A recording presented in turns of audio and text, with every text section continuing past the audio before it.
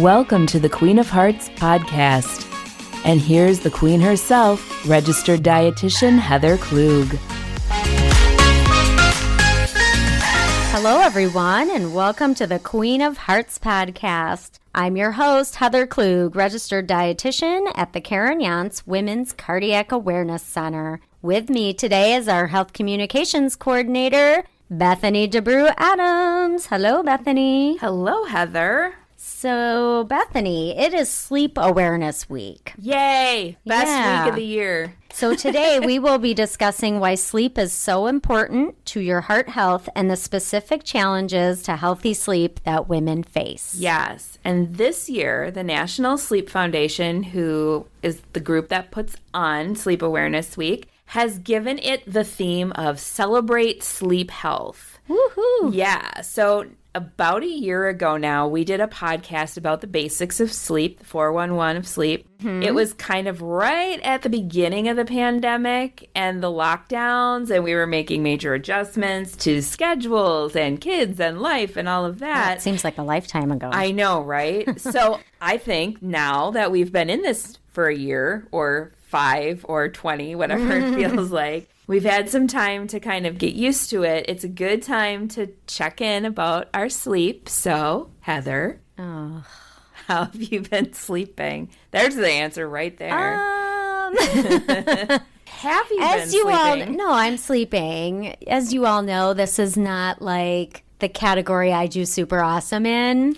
There has to be one. Yeah, I guess. It's like my one vice. Yeah.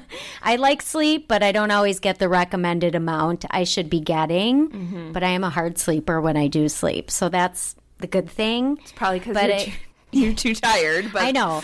But yeah, I don't know. I go in cycles. Sometimes I'm sleeping like really well. I'm getting that 7 hours or more each night. And then I'll have weeks where I don't do quite as well. Okay. I'm usually able to make it up on the weekends a little bit more, which I know they say is a big no-no. But yeah, so that's how I'm doing. How about you, Bethany? Well, it's interesting. So I had COVID back in October. That was my acute phase. Mm-hmm. And like up until then, I think I was doing pretty well. And then I got sick and I've been dealing with long COVID since then. And it's kind of messed with my sleep because I can imagine. I have that fatigue, that really like overwhelming fatigue almost all the time. But I've discovered that fatigue and being sleepy are not the same thing. Oh. So just because I feel exhausted doesn't mean I'm going to fall asleep, like that. And I'm going to be out and I'm going to be like sleeping hard for 8 hours. Okay. No. So I feel like sometimes I sleep really well and sometimes I just don't. Okay. And even when I'm really tired, I can't get enough sleep. It feels like a constant struggle. Oh. So, yeah. So I think we both need some work. Yeah.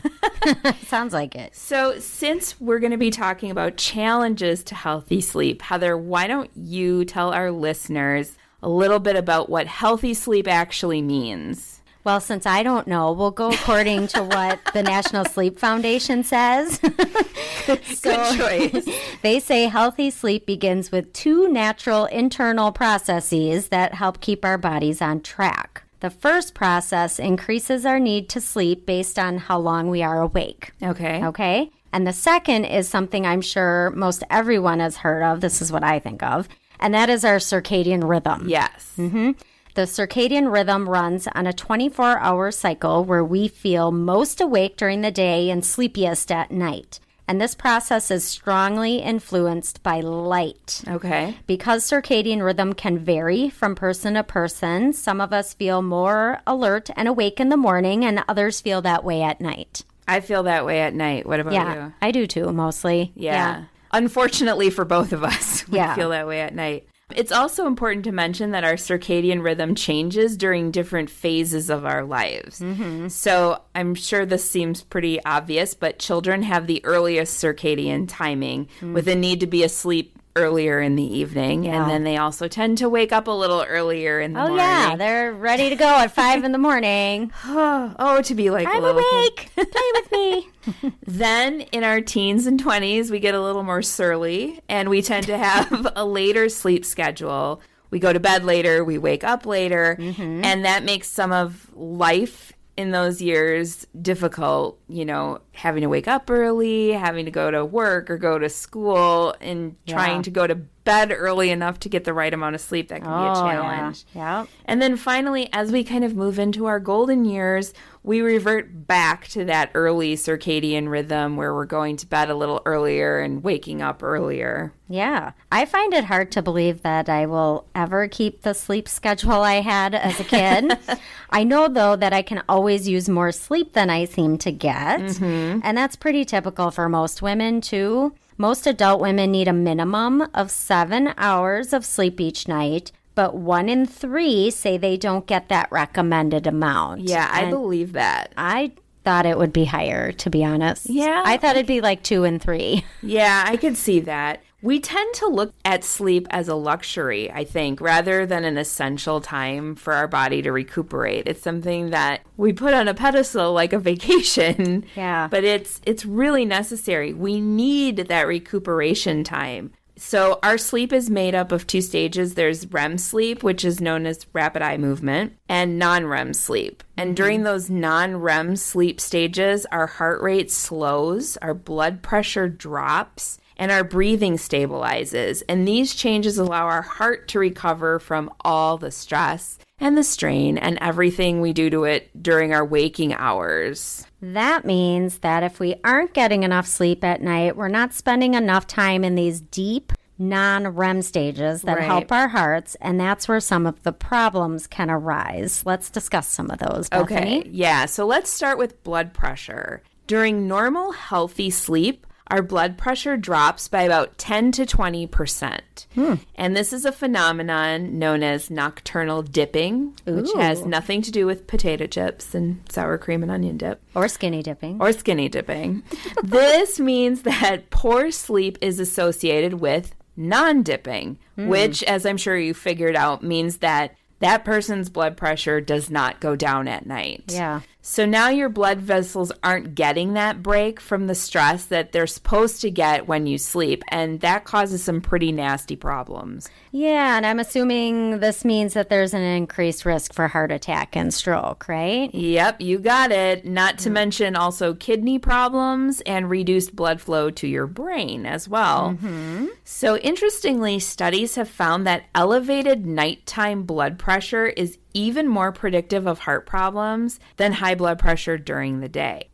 So if you aren't getting good, solid sleep at night, it is a good idea to talk to your healthcare provider so you can get checked to see if you have any sort of sleep disorders, or, you can address any problems that seem to have arisen because of this not being able to sleep well. Okay. We also know that coronary artery disease can develop due to poor sleep. Yeah. We've talked about this condition in previous podcasts, but just to recap, coronary artery disease happens when plaque builds in the arteries, hardening and narrowing them, which then reduces the ability of the heart to get enough blood and oxygen. We know that inflammation causes plaque to form, and poor sleep triggers chronic inflammation. So you can see how the dominoes fall in this circumstance. Right, yeah. It's not hard to draw that line at all. And again, we can go back to blood pressure here, because if you have high blood pressure due to poor sleep, that's going to exacerbate coronary artery disease.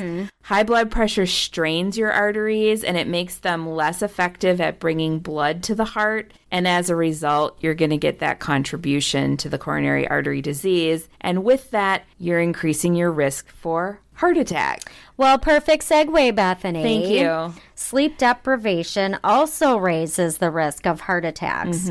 People sleeping less than 6 hours a night have a 20% higher chance of having a heart attack. That is not an insignificant number. No. So before we mentioned how non-REM sleep is important because it helps your heart slow down and recover from the day, But REM sleep, which is the deep sleep in which most of your dreams take place, involves heightened stress and activity. Your brain is doing stuff. We need both of these in order to achieve a healthy night of sleep. And when we aren't getting enough sleep, the balance of these stages can be thrown way off, which increases your heart attack risk. And this also holds true for interrupted sleep as well. So, it's not just not being able to fall asleep or whatever. It's if you keep getting woken up in the middle of the night. Because both heart rate and blood pressure can spike when you wake. Frequent sleep disruptions can cause cardiac stress and might even trigger a heart attack. The final problem that poor sleep can contribute to is heart rate issues. When you're getting normal, healthy sleep, your heart rate drops during non-REM sleep stages and then slowly picks up as you prepare to wake up. But if you're not getting that healthy sleep, or if, like Bethany just mentioned, you are abruptly woken, you can get a sharp spike in your heart rate. And research has also found that people with sleep problems are more likely to complain of an irregular heartbeat. That's interesting. Yeah. And for those of you who are active dreamers like myself, a study in older adults found that people who have frequent nightmares were considerably more likely to report having an irregular heartbeat. Nightmares, think about this. They might increase your heart rate. Yeah. They're usually intense. Right. Scary, And if a person's sleep is disturbed by a nightmare, they may wake up when that heart rate has increased and they feel like their heart is racing. So I don't know about you, but I've definitely had this happen a few times in my life. Yeah, I've had a few nightmares. Waking or sleeping. Yeah. So now that we know the direct impacts poor sleep can have on our hearts, let's discuss women in particular. Okay. 70 million Americans suffer from sleep problems, but women are more likely to have them than men. I bet all of you listening were not surprised to hear that statement. And women are also more prone to certain sleep disorders than men are. Maybe we should change our podcast to Being a Woman Sucks. Yeah, it certainly seems that way. It's like every time we discuss anything, it's like, bummer, women, this affects you more. It's not fair being a woman. There we go. There we go. Sometimes it's hard to be a woman. Oh, there you go. Well, women are 40% more likely to suffer from insomnia than men are. They're also twice as likely as men to have restless leg syndrome, which is a situation where you feel an uncomfortable urge to move your legs. And this can keep you awake or can interrupt your sleep. And women are more likely to suffer from chronic pain issues like fibromyalgia or migraine or arthritis and heartburn. And those can all lead to poor or interrupted sleep. I've had troubles with all three of these issues, the insomnia, the restless legs, the chronic pain at different points in my life. And they're no fun because, they just make sleeping that much more difficult. Yeah, they don't sound fun at all. Well, here's a statistic that I found very interesting. You know, I like statistics. I know you do. A study conducted in 2013 found that women sleep about 11 minutes longer a night than men. Which surprises me a little bit. Yeah. But despite getting more sleep overall, researchers found that women's sleep is of a poorer quality than men's. Okay, that part doesn't surprise me. No, that doesn't. Obviously, the issues you just mentioned are going to mess with women's sleep. But I can think of other situations as well. And being a mom of two, my first thought goes to pregnancy and then parenting, newborns and children. Right. So did you deal with sleep issues when you were going through that phase of your life? Oh, yeah. So, being pregnant, like the beginning, you read about it and it's totally true. You just end up peeing a lot more in the beginning, which is like, the baby's so small. Why do you have to go to the bathroom? Right. And then there were like 3 good months in the middle where you feel good. And then the last 3 months, you start to not sleep well again. Ugh. I know they say, it's to kind of train you for once the baby comes, but it kind of stinks because you're uncomfortable. You gain so much weight. And then even with the sleep pillow, it's not always easy to get comfortable, all of that. And then after they're born, that was even worse. Yeah. I breastfed my children, so, they'd wake up in the middle of the night. Yeah. And, I'd be getting like 2 hours of sleep at a time, sometimes 3. So, Those months were really, really hard. Yeah. And it gets a little better as they get older, but even when they're like 2 and 3, they get their nightmares, those little night terrors, or they're waking you up. I have to go to the bathroom. I need water. Mommy. I'm in a good place now, though. My kids don't really wake up a whole lot. So it's on me now to get the sleep. It's not because of them. You have nobody but yourself. Although blame, the dogs sometimes get in the way. Oh, yeah. They do move around in the bed. Yeah. My dog, well, he's elderly, so sometimes he wakes up and I'd rather have him wake me up and tell me he needs to go out than to take care of the business himself inside the house. Yeah. So it's interesting that you said that that third trimester is supposed to be training your body for the baby. You'd think, if your body wanted to be nice about it, it should do that during the second trimester so that during the third trimester you can get all of your sleep in. Right. For when the baby comes. Before your life changes dramatically. Exactly. Well, if it makes you feel any better, you're not alone. Mm-hmm. Women experience sleep issues during pregnancy at a pretty high rate, particularly, like you mentioned, in the third trimester, when symptoms of restless leg syndrome, incontinence, pain, and just overall discomfort are high. And naturally, that can continue into the postpartum phase when your hormones drop. So you're dealing with that already. And then along with a newborn who needs your attention at very inconvenient times. Even if you have a supportive partner, let's be real. I mean, a crying baby wakes everybody, even if you're not the person who's getting up and taking care of the situation. I used to be a nanny, and I remember putting him down for a nap, and man alive, I could be sound asleep on the couch. And the minute that boy woke up, the whole neighborhood knew about it. Oh, yeah, that is so true. I mean, even now, I'm kind of a little bit of a lighter sleeper compared to before, just because I think I'm just attuned now that I'm a mom. Like, something could happen. Yeah. I think that you have to be that way until they're off at college. Maybe. And then you worry about other things. But anyway, and obviously women's hormones aren't just a factor during pregnancy and afterward. Gender differences in sleep quality start to become apparent during puberty when hormones are beginning to ramp up, right? So anytime that women are having hormone fluctuations, whether it's during our menstrual cycle, pregnancy, or menopause, sleep can start going a little haywire. Boy, can it. I know that I have insomnia issues usually about 2 or 3 days before my period. No matter how tired I am, I'll lay down. My body's like, nope, we're going to be awake tonight. We're feeling good. Let's get up and do stuff, which drives me insane. Interesting. I've talked about my sleep issues before, so it makes me feel a little better to know that there are these biological differences between men and women. Yeah. It's not just the hormone part, but women take longer than men to fall asleep generally. And then they spend more time in slow wave deep sleep than men do. And older women also report more sleepiness than men, and they sleep 20 minutes less per night on average than men do.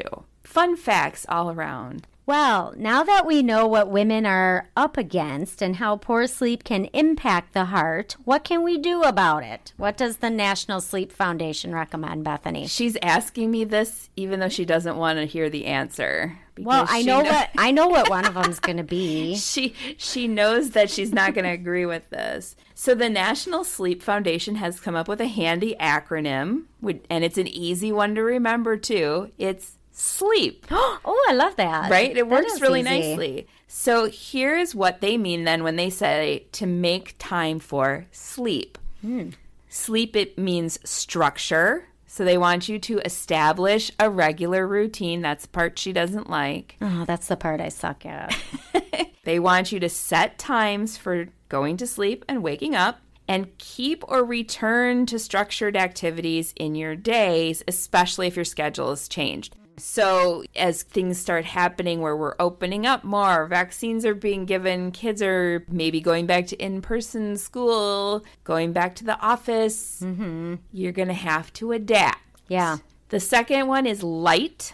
spend time in natural light. Whether you're outside or indoors near a nice big window, bright light helps you feel more alert. And it also kind of helps keep your body regulated, your hormones regulated, which is going to help you sleep better. They recommend to avoid napping except for young children. I think... Boo. I know. Not that I nap a lot, but...